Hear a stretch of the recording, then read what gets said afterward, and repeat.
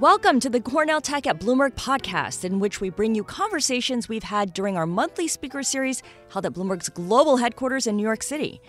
Cornell Tech at Bloomberg brings together students from Cornell Tech, Bloomberg employees, and members of New York's technology community to hear from entrepreneurs, investors, and thought leaders, luminaries from the global technology sector.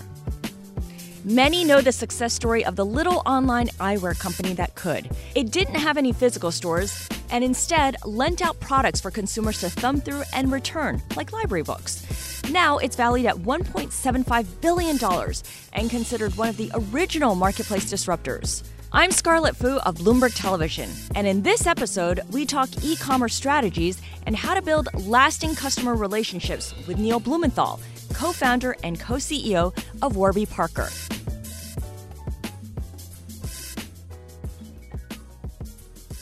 Neil, welcome to Bloomberg. You. Welcome to the Cornell Tech at Bloomberg series.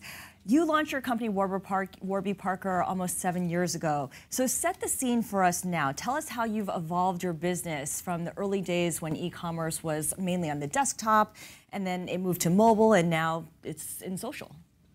Yeah, so, well, I think for one thing, right, it's not the four of us working out of our apartment using pens that we stole from TD Bank, but we actually have office supplies. That was actually a big milestone when we bought sort of our first paper and pens and weren't just stealing them. You know, we're now about 1,000 people, which is creates quite a complex organization, especially when you think about all the different areas of the business. We now have retail that we didn't envision before, so we have a whole corporate retail team and a team in our stores. Our sort of brand management and marketing team, we do all our brand design in-house. Our eyewear design team, our entire tech team, 60 plus engineers, data scientists, data engineers. So, you know, today when we're trying to solve problems, we have real experts that are able to work on them. I think also when we have challenges, it's no longer that we're fighting fires. Yes, crises emerge, but in those early days, every single thing is a fire, and it's all hands on deck, staying up until all hours of the night to make sure work gets done. But you've had to rip up the script a number of times. You've had to change and pivot along the way. Your original business plan did not include physical stores at all. Describe for us the aha moment when you realized that you can't move forward without opening physical stores. Yeah, so, well, it's actually right when we were starting the company. So we'd spent 1.5 years working on our business plan, making a really great PowerPoint design, and what we realized was that, hey, there's like 3 things that we need to launch. We need a collection, so product to sell, we need a website in order to sell it, and we needed PR to let people know that we were alive because we were building this fashion brand. So we were able to get featured in Vogue and GQ. We launched the company, and the company takes off like a rocket ship. We hit our first year sales targets in 3 weeks, hit our sellout of our top 15 styles in 4 weeks.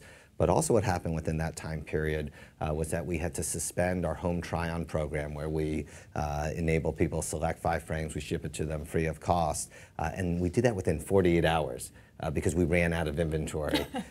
So that forces your hand. That forces our hand, where suddenly customers started calling in saying, hey, you know, we tried to do a home try-on, it looks like you're out of stock, could we just come into your office? And we thought, wow, we don't really have an office. It would be quite awkward if we invited them to my apartment. But you know what? We were like, what the hell? Let's do it. And literally, we only invited 5 people to start, figuring that if this was a bad experience, we were mitigating risk because it would only ruin the experience for 5 people. And the first person that came in was super confused. Like, what am I doing as a residential building? And opening the apartment door and seeing a bunch of people sort of typing away on laptops on the couch, the glasses sprayed across the dining room table, a laptop, my co-founder Dave's laptop open to our website,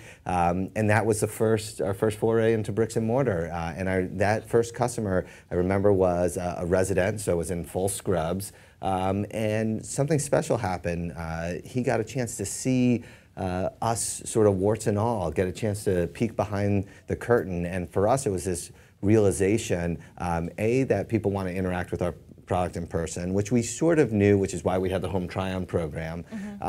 But two, that we can build awesome relationships with our customers the more vulnerable we are, the more that we let them in. And that's been one of our philosophies is let's build relationships between our brand and our customers in the same way that human beings build relationships with other human beings, and that's through vulnerability.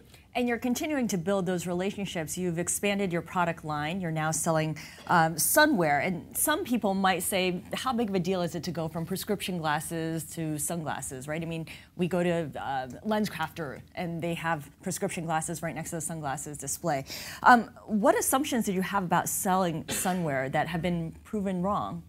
Well, I think one of the things is that we knew that it was a different product, and that's why we didn't launch with it. When we launched, we only had acetate frames like the frames I'm wearing with single vision lenses. It wasn't until year 2 that we introduced sunglasses, and that's because it's a different customer. For one thing, the majority of sunglasses are purchased by people that don't need glasses, prescription glasses. Number 2, it's a far less considered purchase. But people buy prescription glasses typically once every 2 years. When they go to shop for it, there's very high intent. Sunglasses, it's an impulse buy. You buy maybe right before you go on vacation, or right when you lose a pair of glasses, or when you're shopping for other accessories. It's much more fashion and design driven and brand driven. So we thought it'd be helpful if we had a year under our belt building the Warby Parker brand. It's been interesting. I think for one thing, we recently actually redesigned our eyewear design team to split sort of between prescription frame design and sunglass design. And that was, if there was something I wish we did earlier, I wish we did that earlier. It's not that they don't collaborate, but because it's a slightly different purchase process and different customer and different fashion cycle, we want those designers to be thinking differently. Okay, you could have split it up a lot faster or earlier. Now that you're both virtual and physical, who do you consider your biggest competitor? On the eyewear brand side, there's only 2 sort of massive brands within eyewear, and that's Ray-Ban and Oakley. Both do over $1 billion in sales. When we're surveying our customers, it's Ray-Ban that comes up sort of most frequently. And then, of course, there are literally hundreds of licensed fashion brands, from Ralph Lauren to Prada to Tom Ford, sort of you name it, across the spectrum. But at this point, we're probably the biggest independent eyewear brand out there. And you mentioned all those different brands like Tom Ford. They're all made by Luxottica, which is this Italian company that kind of dominates the eyewear space. You had a meeting with the CEO of Luxottica about 4 or 5 years ago. He beckoned you over. He called you guys in. How was that meeting? What happened there? Yeah, so Luxottica, I haven't checked their market cap recently, but it usually is between $25 and $30 billion. It's just been an amazing success story over the last, I think 40 years. It's the dynamics of the industry with Luxottica in particular is one of the things that got us so excited about starting Warby Parker, because they own Oakley, Ray-Ban, and Oliver Peoples, Persol, and Arnett. They license all these big brands, as you mentioned, like Ralph Lauren, Chanel, Dolce & Gabbana, Prada. They own a lot of the retail chains like LensCrafters, Sunglass Hut, Pearl Vision, Target. They're at every price point. Every price point, and they own the second largest vision insurance plan in the country, IMED.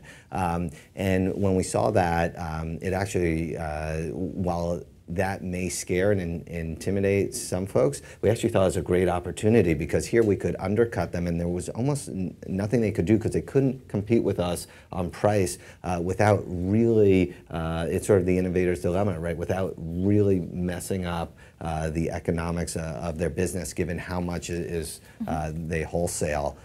So they had grown a ton through acquisition. So we weren't surprised when we got the phone call. They have an office here in Midtown. We told our team, hey, if we're not back in 2 hours, call the police.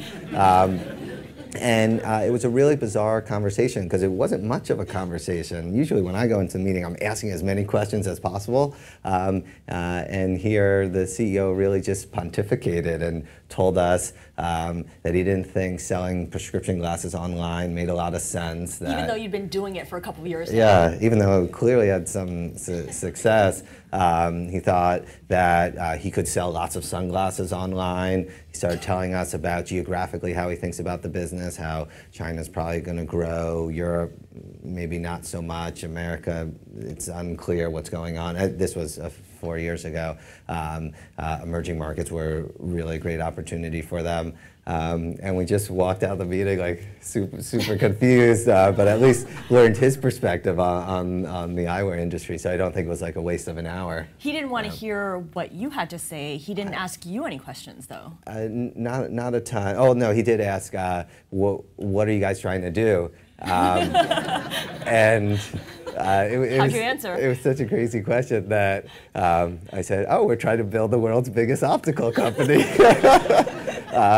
And I said it like jokingly, like I just said, like I had a smile, like and with a straight face, he's just like, "Oh." Good luck with that, right? Right. Yeah. Now, your peer group has changed dramatically in your 6 to 7 years. First, there were those coupon websites, Groupon, for instance. Then there are the flash sites where everyone had to log in at 12 p.m. to get the great deal. Now you've got these subscription models. What do you think the next business model will be for e-commerce? I'm not an expert in that because sometimes those models can be quite gimmicky, and I don't, and sometimes they're not built to last. And you know, I spend a lot of time thinking about how do we build a company and a brand to last, and it always comes down to the fundamentals, right? Great value, right? How do you deliver quality at price, and how do you deliver exceptional customer experiences? You know, when we were fundraising early on, we would sometimes have investors say, "Oh, when are you going to launch a subscription service?" I was like, "Subscription for glasses? Like you're crazy." You know, our perspective is, hey, yes, we want to disrupt and change behavior, but changing behavior is really difficult, so it's probably easier to understand behavior and just create better experiences. And what I mean by that behavior is that people on average buy glasses once every 2 years. Right, getting them to suddenly buy 10 pairs of glasses in a year, right? That is a tall order, and even offering them the best subscription offering, right, might be a little difficult. But if I can make it as easy as possible to buy glasses, you know, maybe if you buy it once every 2 years, I'm completely fine with that. Just buy it from us. Hopefully, we'll start to get you to buy more frequently. But our goal is just to constantly do everything better than everybody else and not try and trick you into buying more. Yeah, frictionless transactions and convenience are always eternal values, Absolutely. right? And even more so now, right? We are now living in a world where products, for the most part, deliver on their promise, right? Like everything is pretty much of decent quality. There's a great professor at HBS that talks a lot about this, Youngmi Moon. Sort of, people used to buy Tide because they thought that it washed their clothes better. Now you go and you buy laundry detergent, you know that every single single brand out there is going to wash your clothes just as good, but what are some other attributes that you're going to purchase that on? Yes, it might be price, but they're all comparably priced. It might be impact on the environment, impact on your health, the design of the packaging and the design of the logo, how that brand treats its employees, all these other attributes. And that's something that we also feel like we excel at and are able to do better than all of our competitors. Now, this is something you referenced earlier on. Your biggest challenge is the one that made your company. GQ went out, interviewed you guys. They published a story about Warby Parker, calling it the Netflix of eyewear. And this was even before your website was operational. So you guys kind of realized that the magazine was going to be coming out in February, and you weren't ready yet. But you scrambled, and you did it, and as a result, you hit your first-year target within 3 weeks. My question to you is, are you ever tempted to challenge yourself like that again? Put yourself in a similar position where even just as an experiment, you give yourself a deadline that's almost impossible to meet just to see if you can do it. Just make sure that you're as nimble as you were back in the early days. I think so. I think I have a reputation in the office of always setting an unrealistic deadline. We don't usually hit that deadline, just like we didn't when we were trying to launch the website. But I think that some of those artificial deadlines does create some urgency. On the same token, we do believe that it's better to do it right than necessarily to do it fast. And at times we feel like there's this corruption of lean startup methodology and the minimum viable product. We think that theory is completely sound and we follow it. Where the corruption is what people believe is viable.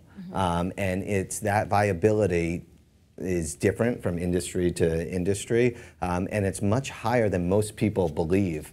So we were launching, yes, it's a fashion accessory, but it's also a health product, and we needed a certain amount of credibility. If we launched a website that wasn't working or the imagery on the site wasn't beautiful and didn't give you the sense that we're a reputable brand, you wouldn't buy from us and you'd never come back to us. So we knew that launching a fashion brand, you only have one shot to have a launch. And that's when you can create a lot of attention and press buzz.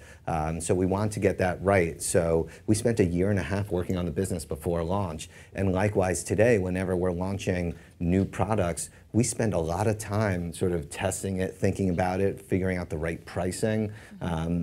And just recently we introduced photochromic lenses, right? That transition from light to dark, and we've started it in our stores and learning, and soon we'll launch it online. And you might think, God, like 6.5 years in, you guys don't even offer that yet. And it's we've always wanted to, when we deliver something, deliver it in an exceptionally awesome way, and you can do that by focusing and then building on top of it. So that it's not in beta form, for instance. Exactly, or if it's beta form, it's to a small subset of people, though, learning where you reduce risk.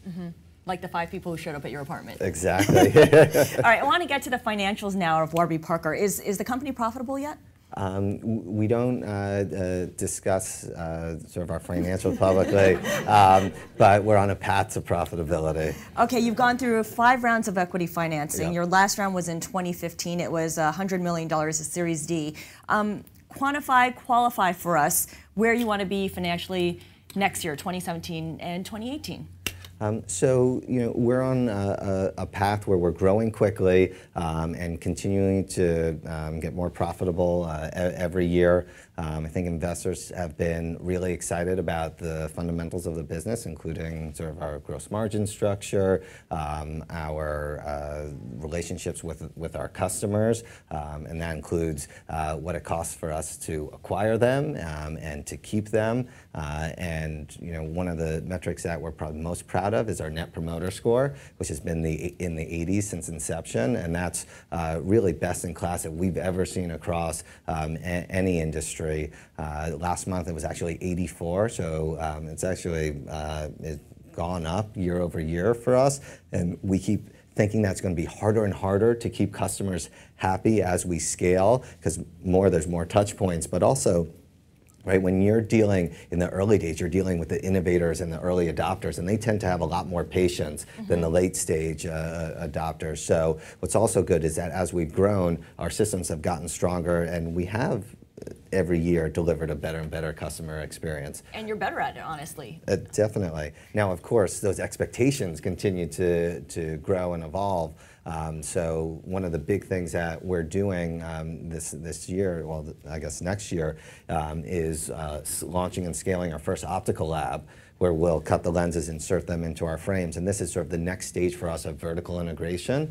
And it will enable us to reach our customers faster, as we know that those expectations are changing thanks to Amazon, thanks to Uber.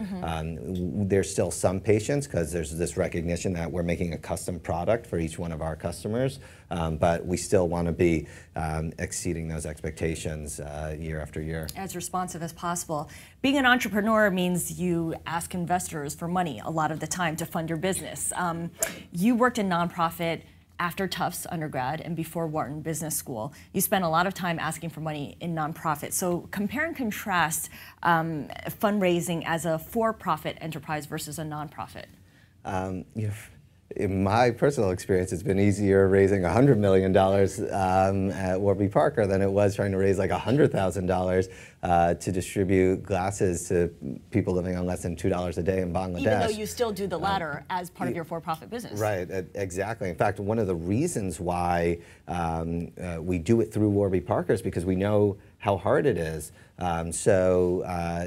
It's easier for us to grow and scale Warby Parker and be able to support nonprofits like the nonprofit I worked at, Vision Spring, often than it is just to fundraise for some of these nonprofits. I think there's obviously structural issues at play. One of the big disadvantages within the nonprofit sector is that you're actually fundraising all of the time. And when your top leadership is fundraising all the time, it means that they can't be spending all that time growing and managing the organization. So at Warby Parker, we've done a bunch of rounds of funding, but those are intense time periods that go from when we're putting together the deck to meeting with investors to closing the deal, and then not that we're not thinking about fundraising, because we're always sort of managing relationships that we could eventually tap to raise money, but the point is that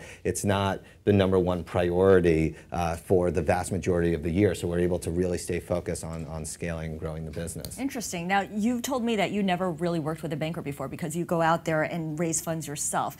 At some point, though, you'll need to potentially repay your investors, go public, and that would entail going to bankers. What will be your criteria? We think we'll want to work with somebody that believes in the mission of the company, that wants to pair us with the best folks that are going to be with us for the long run. We've always built Warby Parker sort of to last, and not as something that we want to just scale and immediately flip. We're motivated to build a brand that's going to be around for 100 years and hopefully have a big impact. Do you worry that going public would mean you'd be flipping the business?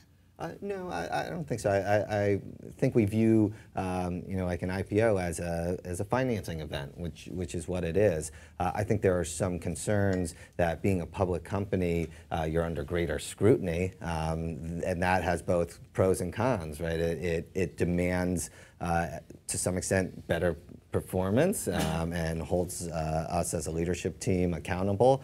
On the same token, sometimes a lot of that noise can lead to short-term thinking and short-term priorities. And as a private company, we're able to think 3, 5, 10 years down the road. So that is something that is in the back of my mind, because that's what I hear from other CEOs.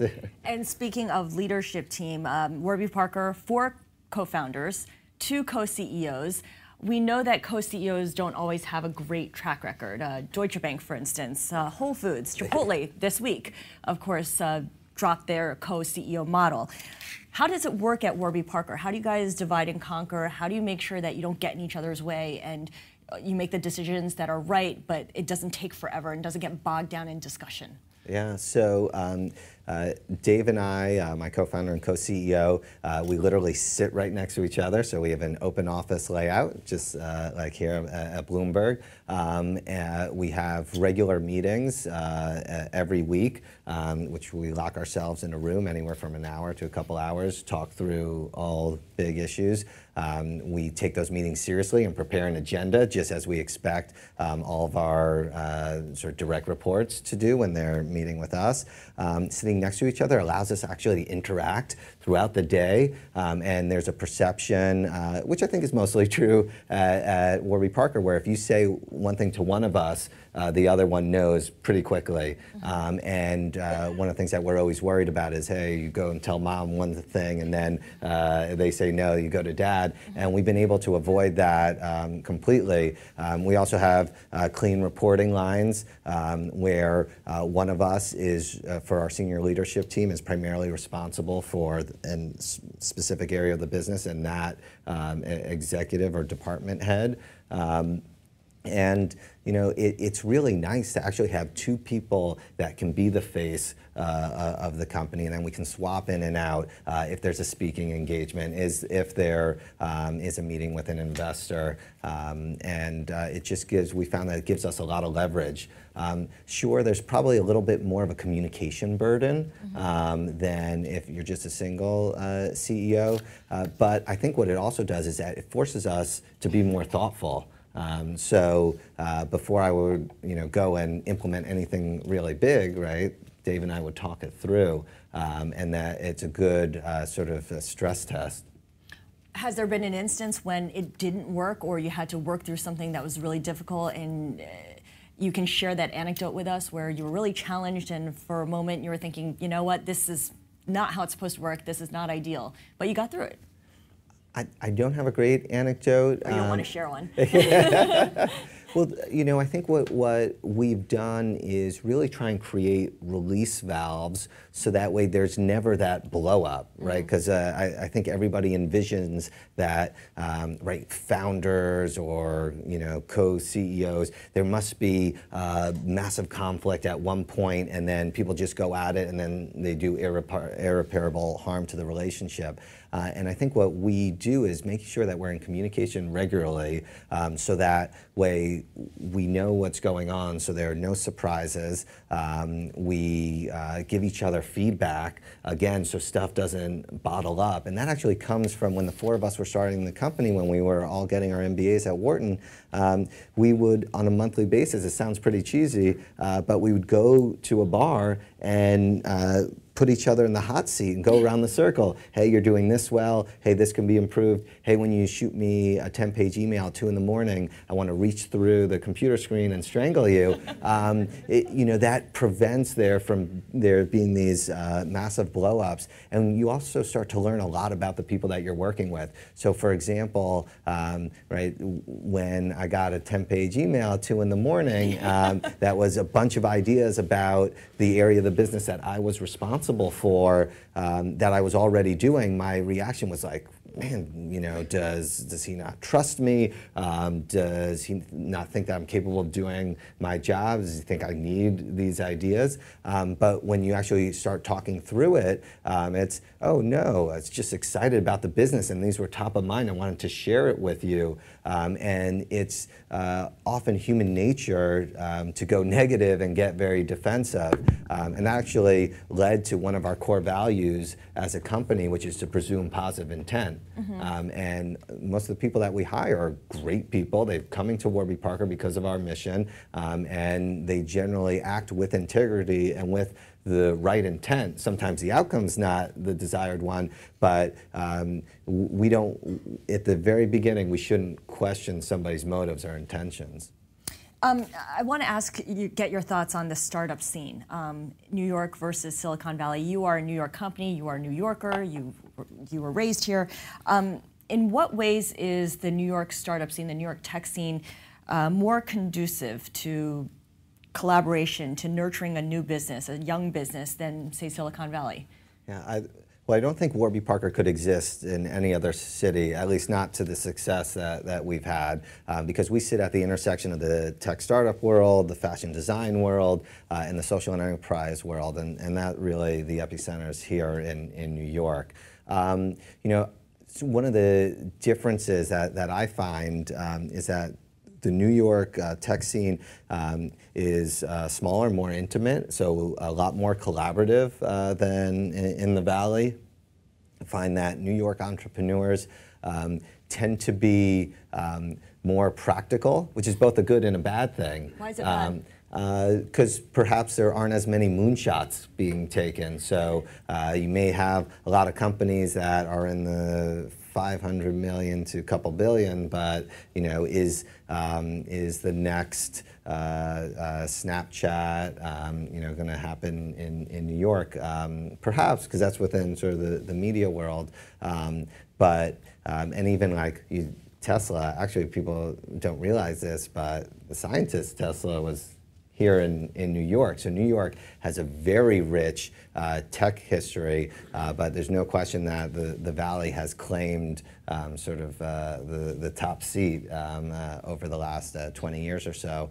But you know, New York is a strong second that's growing. I think we will continue to do very well in areas like e-commerce and brand and B2B and ad tech. We're starting to grow more in health tech, which I think is really exciting and makes perfect sense to be here in New York. So that ecosystem is starting to build, and I think we should all figure out how to foster it and grow it faster. Where's the tension between the New York tech scene and the Silicon Valley tech scene? I mean, if they address this on the next episode of Silicon Valley, what might it look like? That's a good question.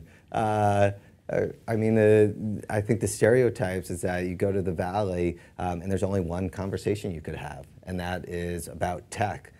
You're here in New York, and you can have a conversation about tech, you can have about culture, about art, about fashion, and all these other things that I think make our lives richer, and also I think can lead to more innovation and creativity. Do you find yourself answering more questions about financials, about the way you approach bankers than you might in Silicon Valley, where the focus is much more on the technical expertise? Or is that a misconception? I think it depends on the nature of the business. You know, I think if we were, you know, a platform or a media company, right, we probably wouldn't be called a media company because we were just a tech company, but right, you start to focus on more fluffy numbers like monthly active users, right, than actual customers, gross margin, and EBITDA. So I think it's more the nature of our business as opposed to the geography. What about the other up-and-coming tech corridors, whether it's Boston or Austin? A lot of the people here in this room might eventually go to another of those smaller cities where real estate prices are not as ridiculous. What do they have to offer, and what's their distinction? I think one of the biggest things they have to offer is lower cost of living and lower costs. So you see a lot of companies opening up secondary offices in a bunch of these cities, and we love them. And we have an office in Nashville, for example. But at the end of the day, this is always a sort of a war for talent. In New York City has for decades attracted some of the best talent in the entire world. So I think that this is the best place to be. A general question here after the cataclysmic events of November 8th. Whatever you might think of the incoming president, do you believe that the business environment is more hospitable to growth, to faster growth, to brighter prospects? Because if you look at the stock market, if you look at how CEOs sound when they talk, it certainly seems that way. Yeah, you know, I can probably speak most knowledgeably about our business. Our business is dependent on talent. We've been pushing for comprehensive immigration reform for many years, and that is one of the unifying pillars of the tech community. That has not happened, and we want it to happen. We haven't heard a ton that encourages us to think that that's going to happen anytime soon, so that will remain important and is critical to the U.S. economy and the growth of the tech sector.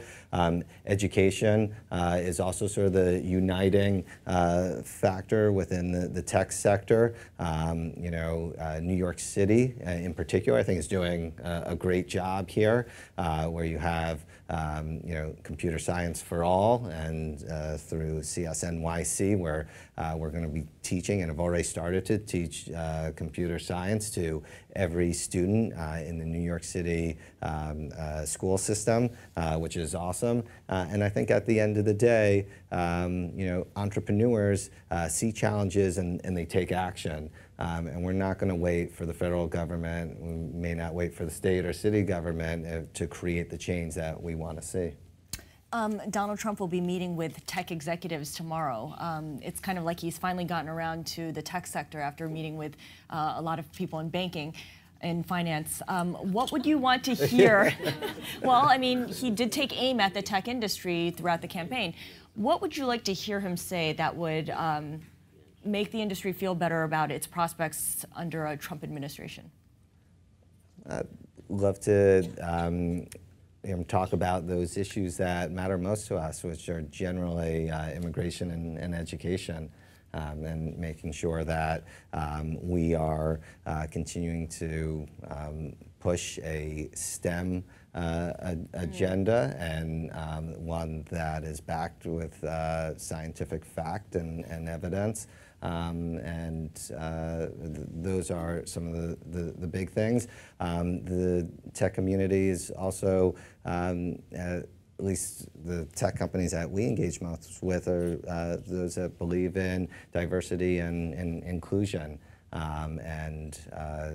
If we could hear more from the president-elect on that front, I would feel a lot more comfortable. All right, let's get into our lightning round, which is basically another way of saying I have a bunch of random questions that don't really have any connective tissue between them, and I wanted to get your thoughts on them. So GQ christened your company at the very beginning the Netflix of eyewear. That's kind of what you guys became known as. After your success, everyone wanted to be the Warby Parker of something. So what's the best answer you've heard to, I want to be the Warby Parker of blank?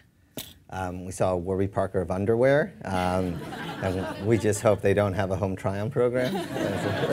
In someone's apartment. Yeah, right, exactly. Don't go, if someone's offering you underwear, don't go to their apartment to try it on. Yeah, maybe they'd have better luck with the subscription model, right? Your prominent investors include Tiger Global, Jimmy Buffett, Ari Emanuel, Ashton Kutcher. Have any of them ever come up to you and been like, I have a really great idea. You should totally do this? None of those individuals, but we once had an idea. We were pitching an idea on, why don't we just create really cool jewelry and necklaces that you could hang your glasses on? Needless to say, that's still being workshopped. Okay. You had mentioned vulnerability, and I know that a big part of your corporate culture is to show vulnerability. As an individual entrepreneur, where do you think you are most vulnerable? Probably me would be my experience, right? You're vulnerable in your experience? I think it's a vulnerability of mine, and I perhaps represent that in different ways. Hopefully, I ask lots of questions and try and learn from people that are far smarter and more experienced. Wait, you graduated from undergrad and you went to business school. You have more experience than most people in Silicon Valley. Yeah, but actually, one of the big differences I think between the Valley and the city is because you have a lot of companies that have scaled very quickly over the last 10 years, you do have an executive class in the Valley that has been there, done that before many times, and whether they had their experience at Oracle or Yahoo and are now at Uber or Facebook, there is that experience. Reid Hoffman calls it blitzscaling, and you generally don't have as much of that talent here in New York. So your vulnerability is you haven't failed enough. Probably. You haven't started up a business and seen it fail completely, Yeah. and then go and start another business. You've been quoted as saying strategy is something that you don't do, right? So what's the most recent idea that you shot down that you didn't do? Well, I stole that from Patty McCord at Netflix. Full disclosure.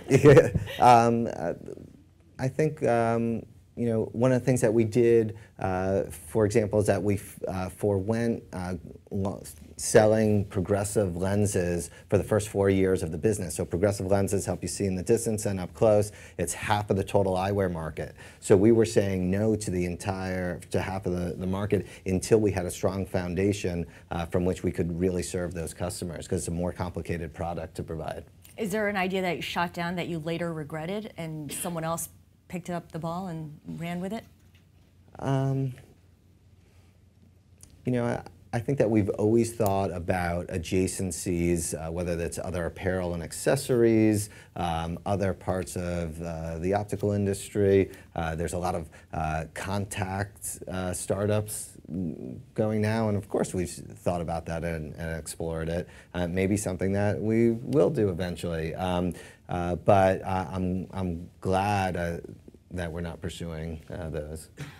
Is LASIK eye surgery good or bad for your business? I got LASIK, so I haven't worn glasses in years. It's surprisingly irrelevant. The LASIK as a percent of the total market actually hasn't moved in about 20 years, basically since it started. It scaled up a little bit, and it actually tends to get hit based on the business cycle. So if there's a recession, right before that recession, you may want to sell your LASIK stock, because it's a